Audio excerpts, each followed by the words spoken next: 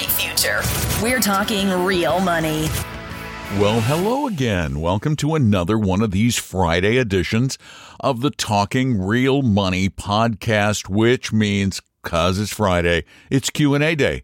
Your questions and answers, and I believe, yes, there is a comment in there too, so it's a QAC or a QCA day. Questions, comments, and answers. And we love answering your questions. And the ones I'm going to answer today come through talkingrealmoney.com on the contact form, where you hit the record button and you record them with your computer, which generally makes them sound a lot better. So go ahead and do that if you have questions in the future, or if you'd like to talk with us live. You can do it on our radio show on Saturdays that broadcasts in the Seattle area. You just call 855-935-TALK, 855-935-8255, Saturday afternoons, 3 to 5 Eastern Time, noon to 2 Pacific Time. Fill in the blanks in the middle. There you go. That easy. We love talking with you. And let's get this day started with our first of, many questions and comments. I am currently looking for 529 plans for my 1 and 2-year-old. I did meet with one of your advisors, and they suggested to use the Utah's My 529. I'm just curious to why you guys do choose the My 529 versus BlackRock or any other 529 plans. If you could just elaborate more on why you guys recommend that and what other questions and things I should be thinking about while searching for a plan. Why we like My 529, the Utah plan. I think it has a lot to do, it's a couple of things. One, it's the robustness of the plan. They offer so many great options, from individual funds from some of the groups we like the best, like Vanguard and Dimensional, to great targeted funds, year-specific funds, target date kind of products, and their fees are very low. Their fees are among the lowest we've found. Now, it could be that there are lower out there, but when you combine all of the benefits, it's just such an easy site to navigate, and they have lots of choices, and it's been really good to a lot of our listeners over the years. So, it's one of those things, if it ain't broke, why share all these various options when we're just trying to make it easier on everybody? So that's the reason. There may be other plans out there that are similarly good, but why muddy the waters? But thank you for the question. I really appreciate it. Again, send your questions in, talkingrealmoney.com. Go to the contact form like Mark did. Good afternoon, Tom and Don. This is Mark from lovely Southern California, and a longtime listener, first-time caller. And Don, last week you were talking about taking $100,000 out of BND to create a brokered CD ladder. I was thinking the exact same thing. My problem is most of my BND is down between 25 and 30%. And so I don't think that would be a viable option at this point. Just curious if that's how you look at it, or if you would suggest something else, or go ahead and just take the hit. I'm not sure that I can make it all back within a 5-year ladder. So appreciate the feedback. Thanks, and have a great day. Let me preface this by saying everything I talk about really is my opinion. It's not the opinion of the company for which I work, which is Apello Wealth. They're mine, and they've been mine for decades. I have been a huge proponent of ladders. Oh, gosh, going back 35 years on the radio. I think ladders are brilliant. I've always thought ladders were brilliant. I'm not a Johnny-come-lately to ladders. But the problem with ladders, and I've stated this over and over again, is the difficulty in managing the ladder. It's our emotions, which is the biggest difficulty with a lot of the things we do with money. We don't manage our emotions well. We want to get in when they're hot and out when they're cold, and we will wait until things get better. And we think we can do things we're incapable of doing, like knowing when something's going to be different money-wise. So the reason that I was so intrigued by the ladder recently was a listener's mention of the Charles Schwab laddering tool, which I decided to try out because, well, one of the things that led me to this decision was the fact that laddering has if you do it, if you follow the discipline, it's such a big if. If you follow the discipline and you don't look at the price along the way, and you have no intention of selling your CDs until they are your intention is to always let them mature, then essentially, boy, I have to be careful with my language. Essentially, CD ladders have a standard deviation of 0 if all those conditions are met. Yes, can the CDs fluctuate? Of course they can. Which means they don't technically have a standard deviation of 0, but they can have a psychic standard deviation of 0, which I think, personally, as Don McDonald, I have to be so careful these days, I think that standard deviation of 0 can actually allow somebody to, like me, to increase their equity exposure to maintain the same across the portfolio standard deviation that I had with a bond fund. My personal logic. I think both can work. I do. And I think for a lot of people, the bond fund option is better. Now, I do question your claim of a 25 to 30% loss because the biggest peak to valley decline in value, and that does not include any of the dividends paid over that period of time or the interest paid out, is right around 22% for someone who put every penny in at the summer high in 2020 through the 17th of October, 2023. Morningstar says the biggest drawdown, their maximum, they call it maximum drawdown, which is the biggest peak to valley change that they calculate, is 7.32%. And you can compare that with something like the Vanguard Total Stock Index, which is 25.56%. So, and the standard deviation of BND is the bond index is over 10 years, like 4.5%. So it's a very low volatility product, generally speaking. We have seen a very aberrant period, and I don't know when it's going to end. As long as rates rise, the value of existing bonds in a bond fund are going to decline. That shows up in the net asset value. But you must remember that those bonds mature out, if they're held to maturity, at a higher value than the market is awarding to them because they're at whatever the face value was. The other thing you have to remember about a bond fund is that along the way, they are always bringing in new bonds at today's higher rates, which makes them kind of like a ladder. So bond funds or BND bond ETFs are still a very good choice. But the question is, take the loss or not take the loss? If it's in a taxable account, I take the loss. You get a tax deduction, and it's kind of a lateral move. If it's in a tax advantaged account, then there's no tax advantage to taking the loss. It just really depends on what you want.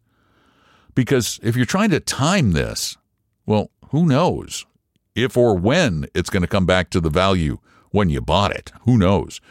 That's a game you don't want to play, and it's that psychological game we keep playing with ourselves, and we really need to stop it. When we stop it, you'll put us out of business, but you're sure going to enjoy investing a lot more. Thank you for the question. I appreciate it. Let's go to our next one, which is a comment. Hey guys, I love the show. Thank you for all you do. A few days ago, you did a show where somebody asked about using automatic rebalancing. I believe it was Fidelity that offers automatic rebalancing of a portfolio. Other guys like Paul Merriman and Rob Berger recommend M1 Finance regularly. I'm surprised that I've never heard you speak of M1 Finance as a great way to manage funds and easily rebalance. I use M1 Finance for my Paul Merriman Ultimate Buy and Hold portfolio, and it works great. I'd like to hear your thoughts on M1 Finance. Thank you. Well, speaking for me personally, I forget. I truly do. I forget about M1. It's a good platform. They offer a lot of cool services at very, very low costs. They offer, extra stuff for $100 a year, which isn't a bad deal. I forget. I truly do forget. I work with Schwab, and again, Schwab and Fidelity are so ubiquitous in the industry that a lot of people have them for their retirement plans and the like, and so I forget. That's my excuse. Thanks for calling me on it. Again, send your questions in. TalkingRealMoney.com, TalkingRealMoney.com on the contact form. You can also call us at 855-935-TALK. Here's the next one. Yeah, I was wondering what you guys think about the Fidelity Zero funds. They have a total market, an extended market, minus S&P 500, and an international market. You're always mentioning low-cost index funds. Well, these are 0, 0, 0 across the board for any expenses. Thanks for a great show, and I'll listen on the podcast. Thank you. Personally, I think the Fidelity Zero funds are a unadulterated gimmick. I think they were designed to get press. I really do.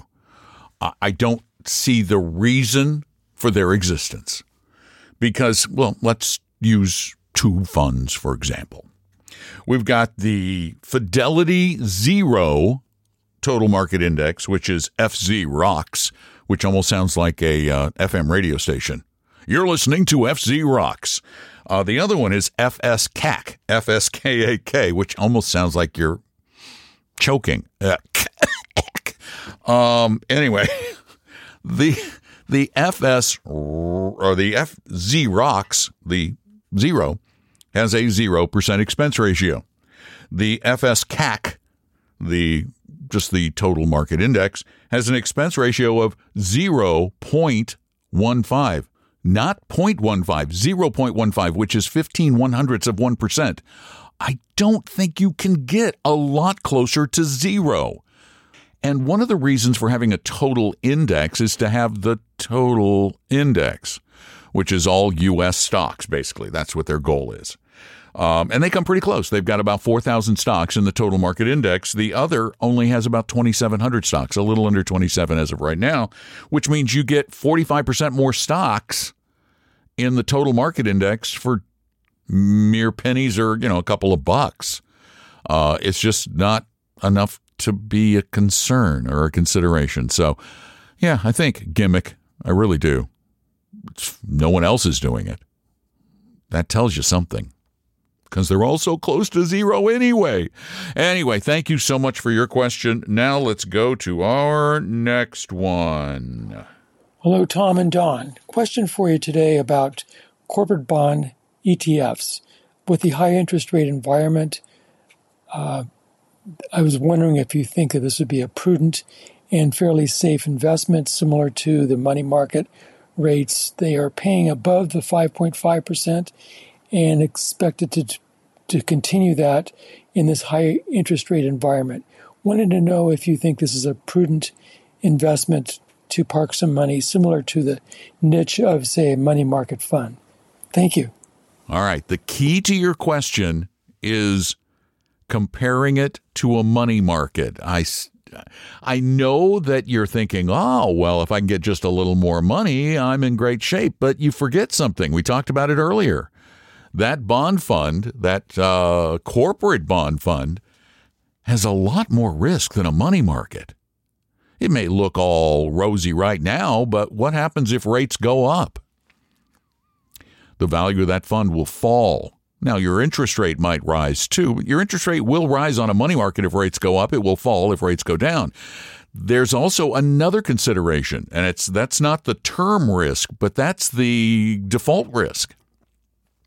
A corporate bond fund owns bonds from companies. Companies do go broke from time to time, even really good ones, even high-quality ones. So in a recession, in a serious recession, you could have some of your bonds default or fall to incredibly low values because investors don't trust the stability of the company. So no, absolutely not. A corporate bond ETF or fund is not a substitute for a money market. We need to make a distinction between the various types of monies in our portfolio and accept what we'll get for those distinctive categories. For your emergency money, that's money that you could need in an instant. That should be in something highly liquid, high yield savings, a money market, something like that. For money that you will not need for as long, and that should be the more stable portion of your portfolio based on your risk profile, which is tolerance versus need for risk or plus need for risk, those should go into high quality. We're not suggesting corporates for anybody because they have double whammy risk.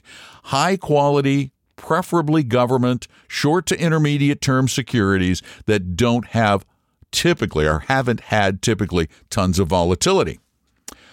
Or a laddered CD portfolio like we also talked about earlier. But no, corporate bonds, I would never suggest a corporate bond fund, not a pure one. The closest I'd get would be BND, which is a bond fund that is both corporate and government. Thanks for your call. On to the final one. Yes, hi, my name is Brian, and I have $2 million in assets. I'm 60 years old and looking to retire. Just wondering if you think I should hire a financial advisor that wants to charge 1% for the first million and then 0.5% or more for the second million. Thank you. Well, the fees are right in line with what we think are absolutely fair. Absolutely fair. The only concern I would have, and it's a minor one, just check to make sure that the people with whom you are dealing are not also registered with FINRA, the Financial Industry Regulatory Association, because that makes them a broker-dealer, which means they might have a conflict. They could have a conflict in that they sell commission products. If your advisor never sells commission products and builds portfolios made up of low-cost ETFs, broadly diversified with a science-based strategy, and they're 100% fiduciaries, always trying their best to act in your best interests, then 1 for the first million and 1.5 for the anything over and above that is incredibly fair. It's what we charge. We believe it's a fair fee. You could go up to as high as maybe 1.25 and still it be in the range of fair. But we think that's right there. That's where fair lives generally in this industry. Thank you all so much for your terrific questions and comments, for calling them in, computering them in at talkingrealmoney.com. And please tell friends about the podcast because we really do want to help everybody. And we appreciate how large our audience has gotten over the years, and we don't take it for granted. We will continue to try to help you for as long as we can, but the more the merrier. So tell your friends and neighbors to listen to Talking Real Money on their favorite podcast service.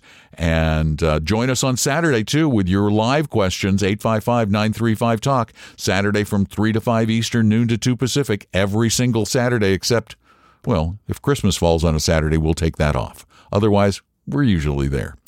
Take good care of yourselves. Thanks for being there. I'm Don McDonald, Talking Real Money. The opinions and views expressed on this podcast were current on the date recorded. Opinions, estimates, forecasts, and statements of financial market trends that are based on current market conditions constitute our judgment and are subject to change without notice, including any forward-looking estimates or statements which are based on certain expectations and assumptions. Although information and opinions given have been obtained from or based on sources believed to be reliable, no warranty or representation is made as to their correctness, completeness, or accuracy. Information information presented on the podcast is not personalized investment advice from Apella Wealth. The views and strategies described may not be suitable for everyone. This podcast does not identify all the risks, direct or indirect, or other considerations which might be material to you when entering any financial transaction. Past performance does not guarantee future results, and profitable results cannot be guaranteed. We hope you realize that the information provided on Talking Real Money is for informational, educational, and hopefully enjoyable purposes only. The podcast is not trying to get you to buy or sell any financial products or securities. Instead, the program is provided as a public service by Apella Wealth, a fee-only registered investment advisor. Please see Apella Wealth's ADV Part 2A on our website for information regarding Apella's fees and services. Apella Capital, LLC, DBA Apella Wealth, is an investment advisory firm registered with the Securities and Exchange Commission. The firm only transacts business in the states where it is properly registered or excluded or exempt from registration requirements. Registration with the SEC or any state securities authority does not imply a certain level of skill or training. Apella does not provide tax or legal advice, and nothing either stated or implied here should be inferred as providing such advice. Thanks for listening, and please visit TalkingRealMoney.com for more information and important disclosure related to performance of any specific index or fund quoted in this podcast. And the lawyers get richer.